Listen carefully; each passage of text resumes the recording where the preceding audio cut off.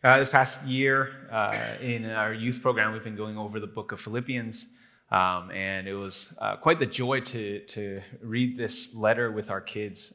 But I had to leave halfway through it. I didn't get to finish the book with them, so I was really bummed, especially as I came to this passage right here. It was one that speaks of joy and contentment. And it really challenged me as I read it, as I was doing some prep work before the year, and I wanted to preach it because it struck my heart and challenged me so much, especially as a new parent right now. I have discovered that joy and contentment are very hard to come by, and it's a bit of a distant memory for me at times. And here, the Apostle Paul is ending his letter to his beloved friends in the church of Philippi, and he thanks them for partnering with him in ministry all these years. And it's amazing because he tells them that he has a very content heart, which is very shocking if you read the rest of the letter, because you find that he is in a very awful situation. Right? He's been imprisoned for 2 years in Rome. He's been shackled to Roman guards. He's been under house arrest. He's awaiting trial. Even worse, on the outside, Christian pastors are spreading rumors about him because they're jealous of him. And this church in Philippi sends the man Epaphroditus to go minister to him. And along the way, he gets so sick that he almost dies. This is not a great situation. And yet, when you read this book, you find that Paul is a man who is full of joy and peace and contentment, and he's unshaken despite all that he's going through. And he's encouraging others, exhorting others to rejoice in the Lord. And I don't know about you, but if I was in Paul's place and I was writing this letter, "Get me out of here" would probably be the most repeated line in my letter. Yet he doesn't say that one time. And how is it that he is this content, so joyful and peaceful despite his awful circumstances? Is it possible for us to also have this heart and this mindset, to be people of joy, contentment, and strength, despite all that we go through? That's what we're going to try to find out today. First off, joy is found in the Lord. Verse 10. "I rejoiced in the Lord greatly that now at length you have revived your concern for me. You were indeed concerned for me, but you had no opportunity." All right, Paul again here thanks them for their care. He's done this earlier in the letter. He's thanked them and repeated gratitude towards them for coming alongside him in his ministry. And clearly at some point they stopped. All right, that's why he says, "You revived your concern for me." At one point you did not extend that same help. And there's no clarity as to why they stopped, but Paul doesn't see it as important to mention it. All he says is, "Thank you for reviving that concern and coming alongside of me." And he rejoices. He says, "I rejoiced in the Lord greatly that you have now revived your concern." Now, it's important to note where his joy comes from, right? He says, "I rejoiced in the Lord." Not in you, Philippians, but I rejoiced in the Lord. Right? He actually sees that the Philippians' revived concern is the work of the Lord, and therefore he rejoices in the Lord's doing. He attributes this development to the Lord's kindness, and therefore he rejoices. And it's important that we make this distinction, because his joy is not based upon their support or their concern. Because if it were, his joy would have stopped when they did not think of him, care for him. But rather his joy is based on the Lord. And therefore, his joy is not temporary, and it's not something that is taken from him. Right? His joy is not circumstantial, but rather it comes from the Lord. It is not a flimsy happiness, but it is an enduring joy. And this is the same joy that he now exhorts the Philippians. He exhorts us to have throughout the letter. And it's amazing because this is his pattern throughout the book. In Philippians chapter 1, verse 18, Paul rejoices even though he mentions that rival preachers are now smearing his name and tearing him down while he sits in prison. In Philippians 2:17, Paul rejoices even though he realizes he may never be freed, and he may in fact die while imprisoned. In Philippians 3:1 and Philippians 4:4, Paul calls for rejoicing, even after talking about infighting within the church. All these are terrible situations, yet his joy remains complete, and he calls us to that rejoicing. See, circumstances don't affect the joy that Paul finds in the Lord. When he says, I rejoiced in the Lord greatly, he's saying, the Lord is my source of joy. He is my source of joy, not this world, not my situation. And as long as my source of joy endures, my joy endures. And friends, do you have this enduring joy in the Lord? Are you able to say with Paul, I rejoice in the Lord when things aren't going your way, or your life is spinning out of control? There's a very easy way to check this. See, what happens to you when you don't get your way, when you don't get what you want? 12 weeks ago, we had a kid. By the end of this message, you will be tired of hearing about my kid. I'm sorry, I have baby brain. But in October, we welcomed our baby boy, and I realized very quickly that I do not have this joy, right? As I lost sleep, freedom, time, control, I discovered that my happiness is built upon my circumstances. It's built on having control of my own life. And as these things disappeared one by one, I discovered that I became a very mean and bitter and resentful man. Or perhaps it was revealed to me that I always have been this. Rejoicing was the last thing on my mind. Happiness had faded because my source had faded. It had proven itself to be worthless. But you see, joy doesn't, because its source never fades. See, at all points of life, we are able to rejoice in the Lord because he is always good to us, because he is always worth rejoicing in. In verse 4 of chapter 4, Paul tells us, rejoice in the Lord always. Again, I will say, rejoice. Right? He's not commanding us just to be happy or fake the emotion or stop feeling sad. Just stop, frowning. Turn that frown upside down. Just be happy. Manipulate your emotions. Is that what Paul is saying? Or rather, is he saying rejoice in the Lord's goodness? Rejoice in how good our God is. Rejoice in his character. Rejoice in his salvation of us. These things I can always find joy in. We can always rejoice in him because he is always worth rejoicing in. And do you realize that as Christians, for us who call him Father, that this joy is always available to us? I mean, think about that for a second.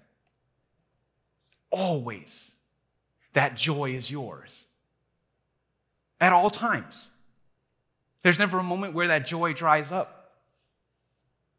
When you hear that you have cancer, when you hear that your child is walking away from the faith, when you lose your job, when your family is falling apart, when you're wrestling with depression, at all these moments, your joy is still available to you. Because the Lord is still good.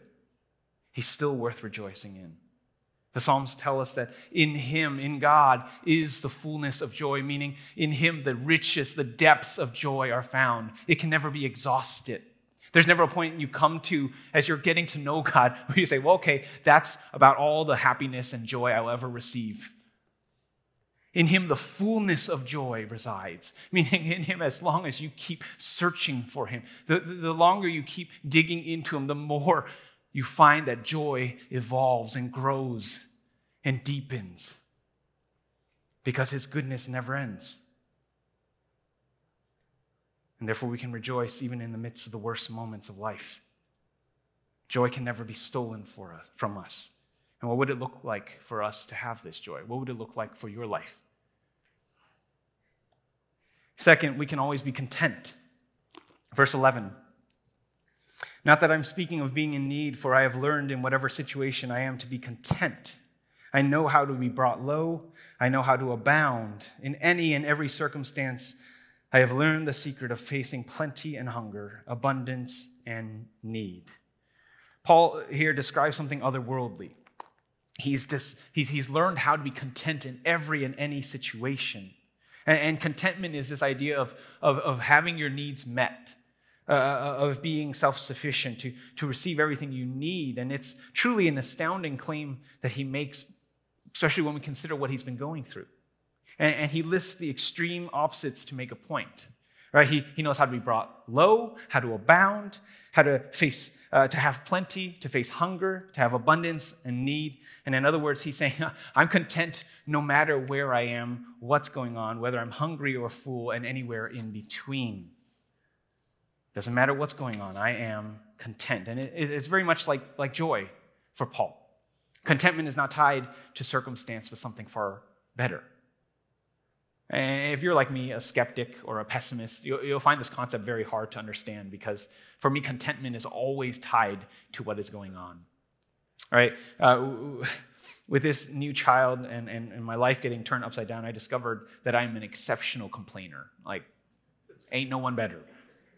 When things don't go my way, I complain. I whine. And my wife knows it very well. Sorry, honey. And the thing is, I know very clearly at all times what I'm lacking.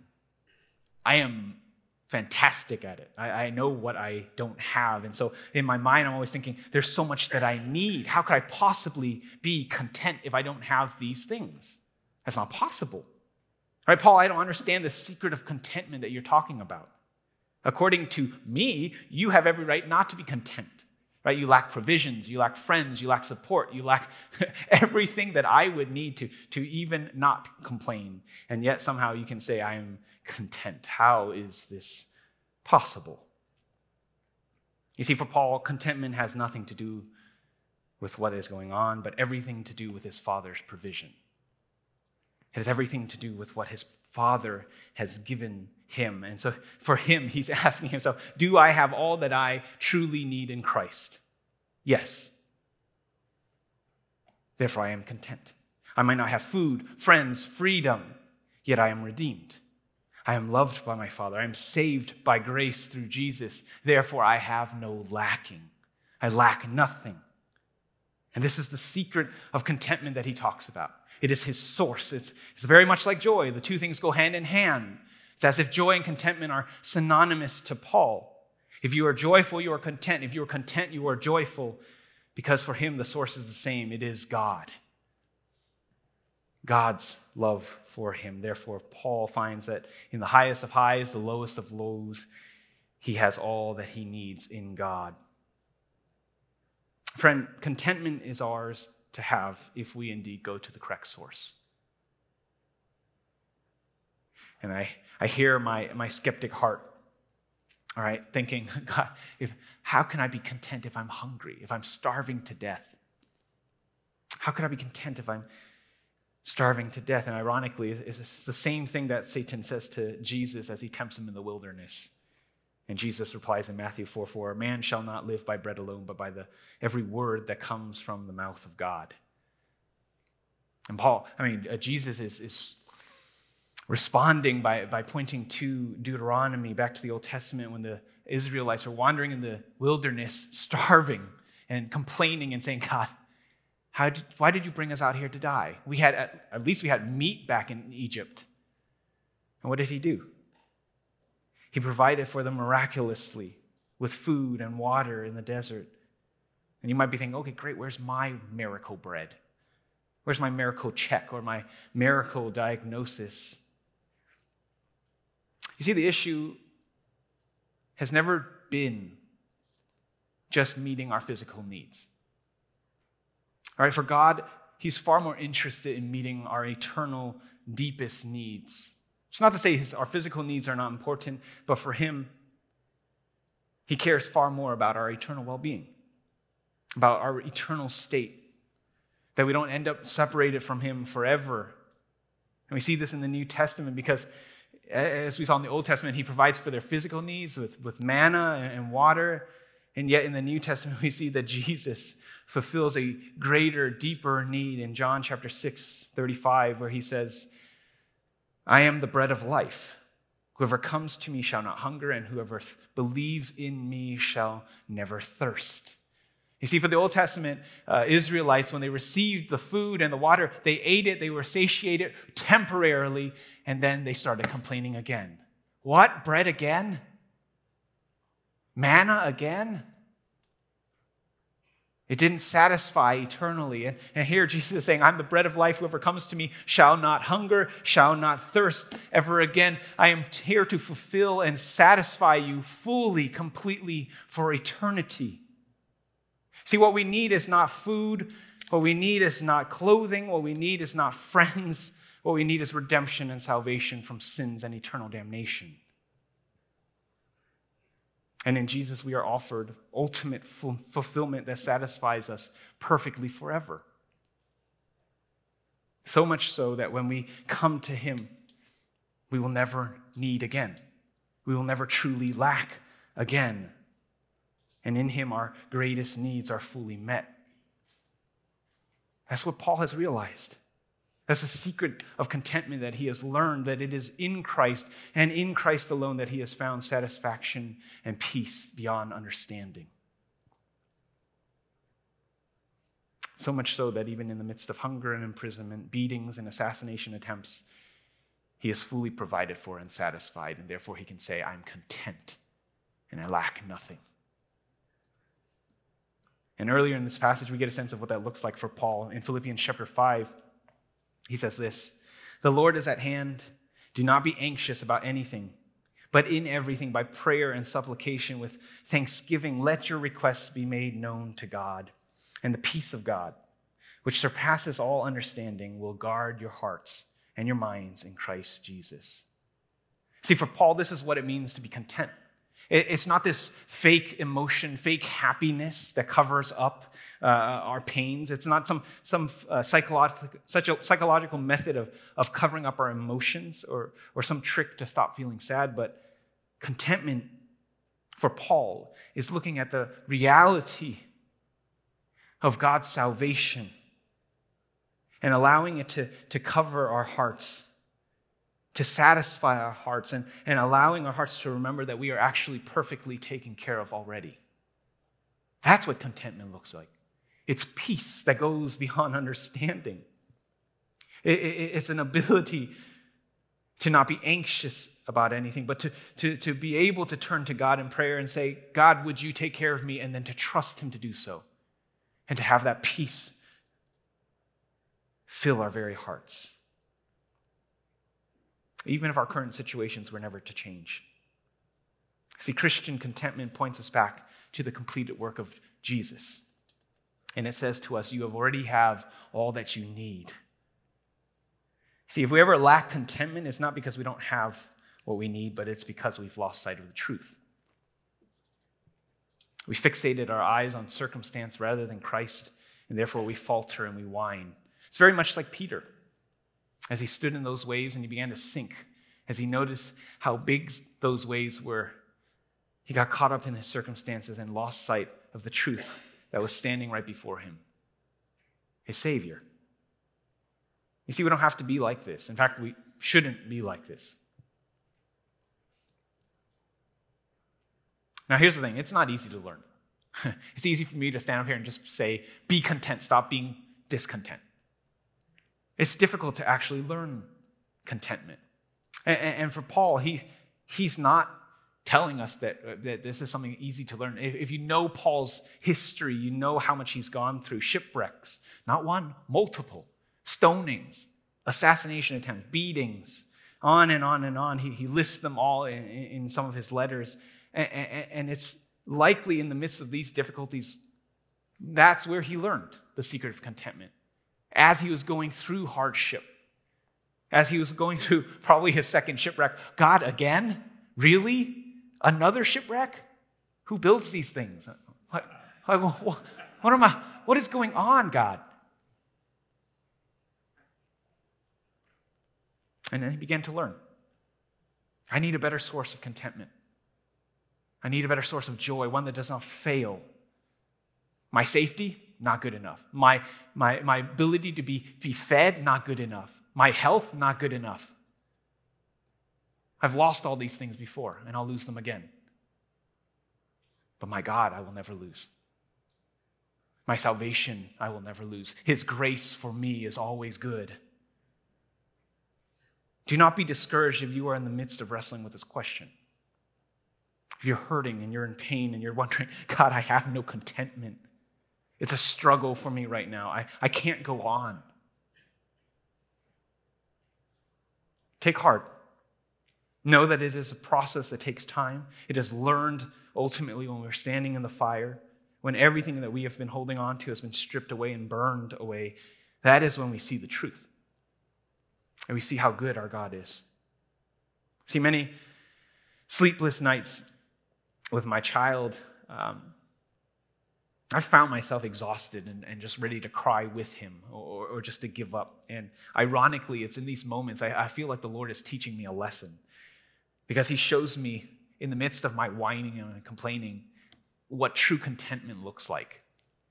And parents, you know this, right? That moment after feeding, that little ball of flesh whom you love dearly is just slumped over happily.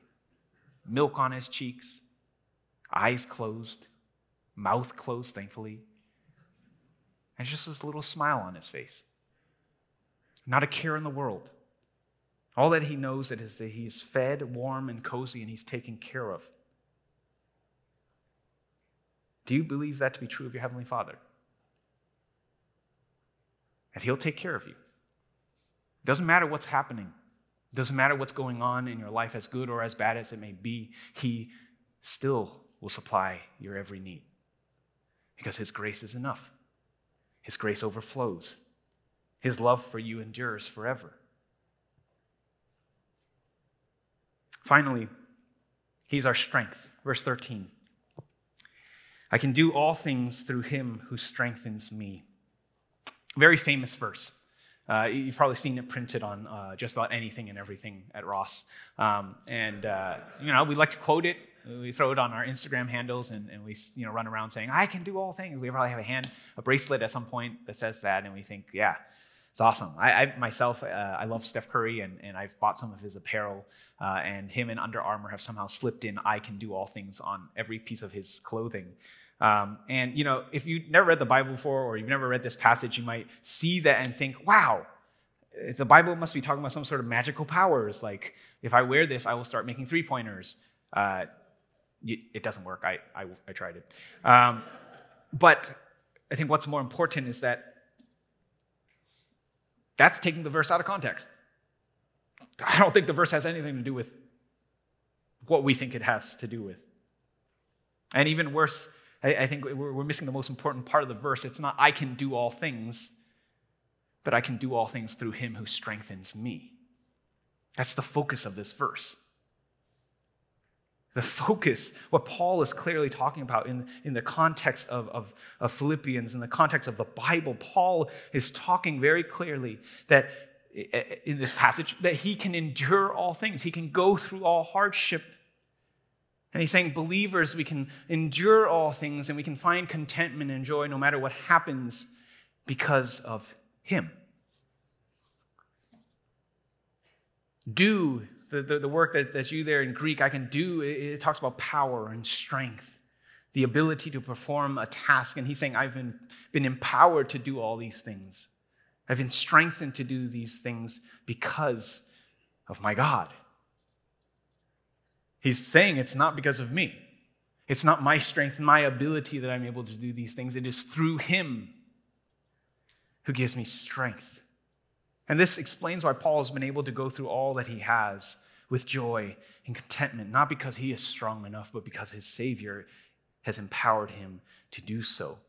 Right? Otherwise, how would he be able to go through all these things, to be able to endure all these things? Maybe one of these trials, maybe we could go through it. Hunger, slander, imprisonment, whatever it may be, but I don't know. How would someone be able to go through all these things and still come out the other side with joy? See, for Paul, it is only through God that he's able to do all these things. And this is great news for us weak, helpless people. Those of us who have no answers. Those of us who look around and say, God, I can't do this. I can't. And some of you guys, as Daniel was mentioning, this past year, you had a really awful year. You lost family members. You lost loved ones.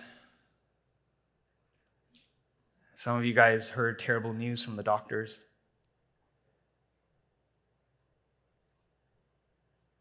And you've probably found yourself at some point on your knees thinking to God, I can't. I don't have any more strength, God. I don't have answers.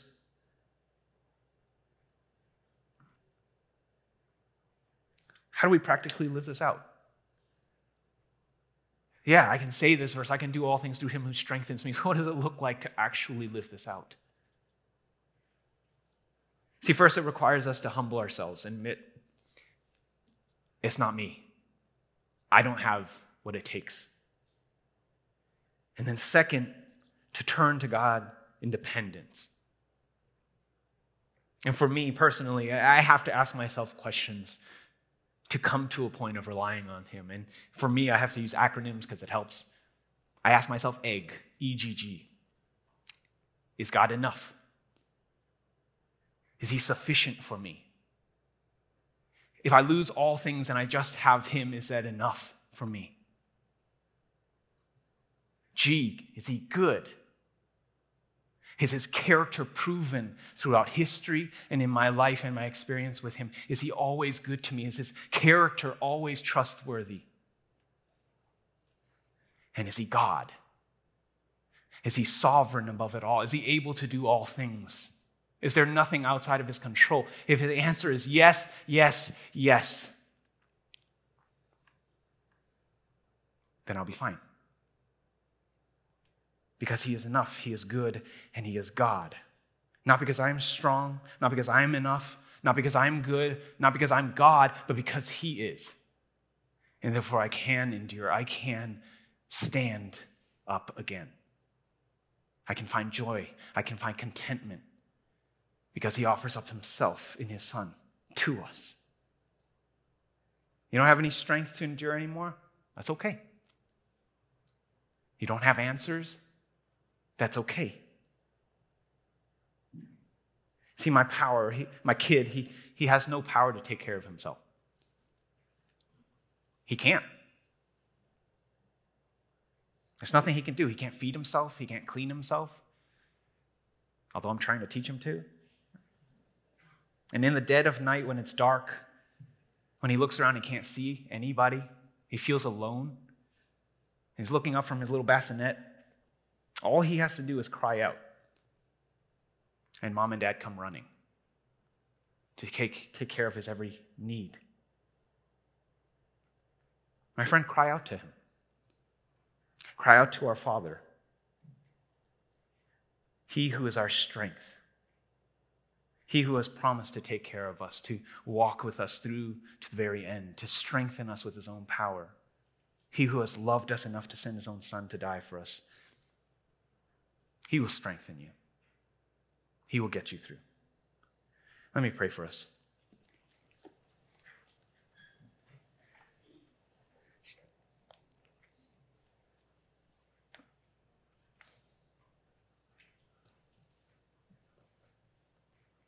Father, we need you.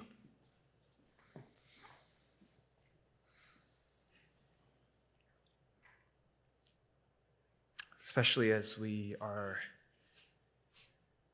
recognizing our own weaknesses, as we see our own brokenness, as we see moments in which our sources of happiness are destroyed, when we find ourselves full of discontentment and complaining. God, when we are weak, teach us to come to you. Teach us to cling to you out of desperation. And would we find, God, that in your arms and in your care, we are perfectly provided for in every way that we could ever need.